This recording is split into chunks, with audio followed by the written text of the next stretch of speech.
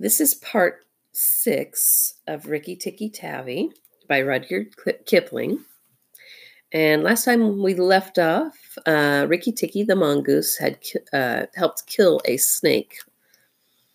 And that's kind of where we left off. This part 6, is meant for the week of June 1st. That night at dinner, walking to and fro among the wine glasses on the table, he could have stuffed himself 3 times over with nice things, but he remembered Nag and Nagina, and thought it was very pleasant to be patted and petted by Teddy's mother, and to sit on Teddy's shoulder. His eyes would go red from time to time, and he would go off into his long war cry of Rikki-Tikki-Tikki-Tick. Teddy carried him off to bed and insisted that Rikki-Tikki sleep under his chin. Rikki-Tikki was well too bred to bite or scratch, but as soon as Teddy was asleep, he went off for his nightly walk around the house, and in the dark, he ran up against Chukundra, the muskrat, creeping around by the wall. Chukundra is a broken-hearted little beast. He whimpers and cheeps all night, trying to make up his mind to run into the middle of the room, but he never gets there. "Don't kill me," said Chukundra, almost weeping. "Rikki-Tikki, don't kill me." "Do you think a snake killer kills muskrats?" said Rikki-Tikki scornfully. "Those who kill snakes get killed by snakes," said Chukundra, more sorrowfully than ever. "And how am I to be sure that Nag won't mistake me for you some dark night?" "There's not the least danger," said Rikki-Tikki. "But Nag is in the garden, and I know you won't go there." "My cousin Cha, the rat, told me," said Chukundra, and then he stopped. "Told you what?" "Hush! Nag is everywhere, Rikki-Tikki. You should have talked to Cha in the garden."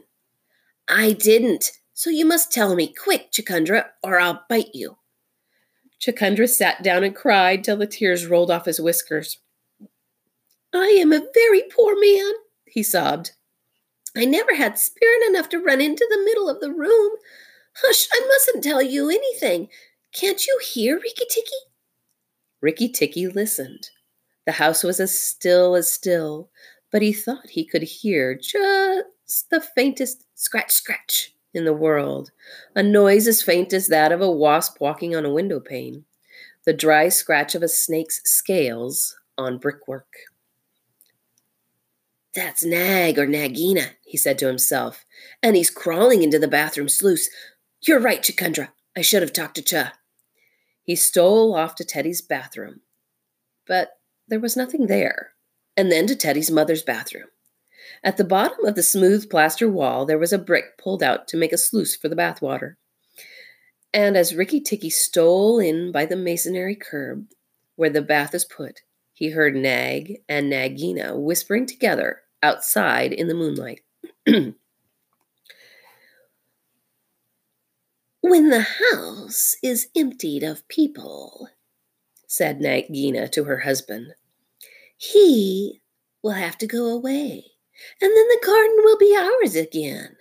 Go in quietly, and remember that the big man who killed Karate is the first one to bite. And then come out and tell me. And we will hunt for Rikki-Tikki together." "But are you sure that there is anything to be gained by killing the people?" said Nag. "Everything.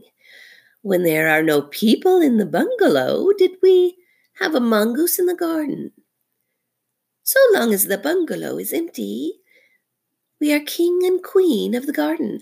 And remember that very soon our eggs in the melon bed will hatch, as they may tomorrow, and our children will need room and quiet." "I had not thought of that," said Nag. "I will go, but there is no need that we should hunt for Rikki-Tikki afterward. I will kill the big man and his wife, and the child if I can, and come away quietly. Then the bungalow will be empty, and Rikki-Tikki will go." Rikki-Tikki tingled all over with rage and hatred at this, And then Nag's head came through the sluice, and his 5 feet of cold body followed it. Angry as he was, Rikki-Tikki was very frightened as he saw the size of the big cobra.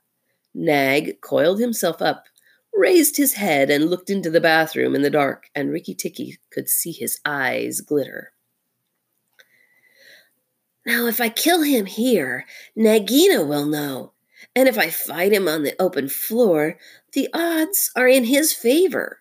What am I to do? Said Rikki-Tikki-Tavi. Nag waved to and fro, and then Rikki-Tikki heard him drinking from the biggest water jar there was to use to fill the bath. That is good, said the snake. Now, when Karate was killed, the big man had a stick.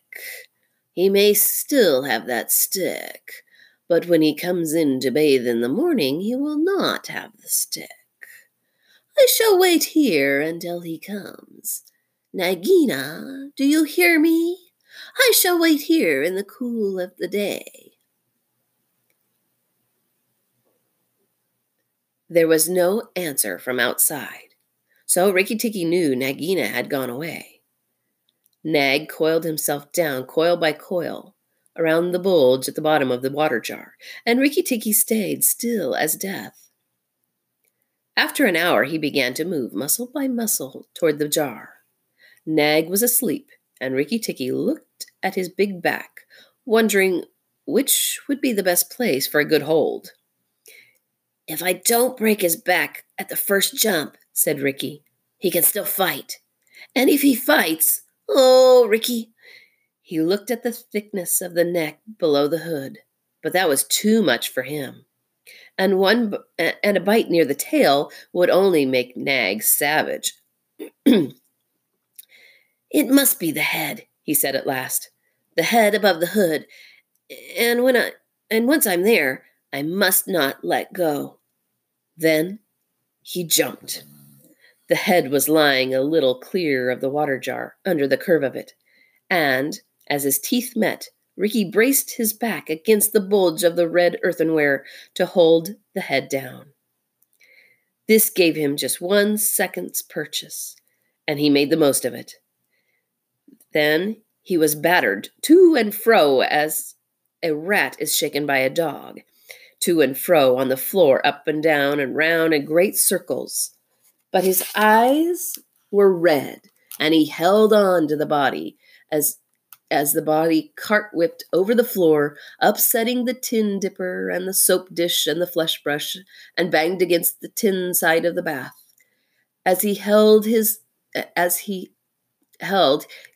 his jaws tighter and tighter, for he made sure he would be banged to death, and for the honor of his family, he preferred to be found with his teeth locked.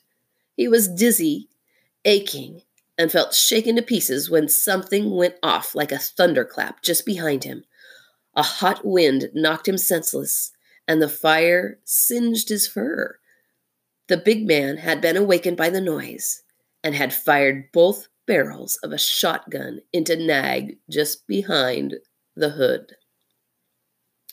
Rikki-Tikki held on with his eyes shut, for now he was quite sure he was dead, but the head did not move, and the big man picked him up and said, "It's the mongoose again, Alice. The little chap has saved our lives now." Then Teddy's mother came in with a very white face and saw what was left of Nag, and Rikki-Tikki dragged himself to Teddy's bedroom and spent half the rest of the night shaking himself tenderly to find out whether he was really broken into 40 pieces, as he fancied. When the morning came, he was very stiff, but well pleased with his doings. Now I have Nagina to settle with, and she will be worse than 5 nags, and there's no knowing when the eggs she spoke of will hatch. Goodness, I must go and see Darzee, he said.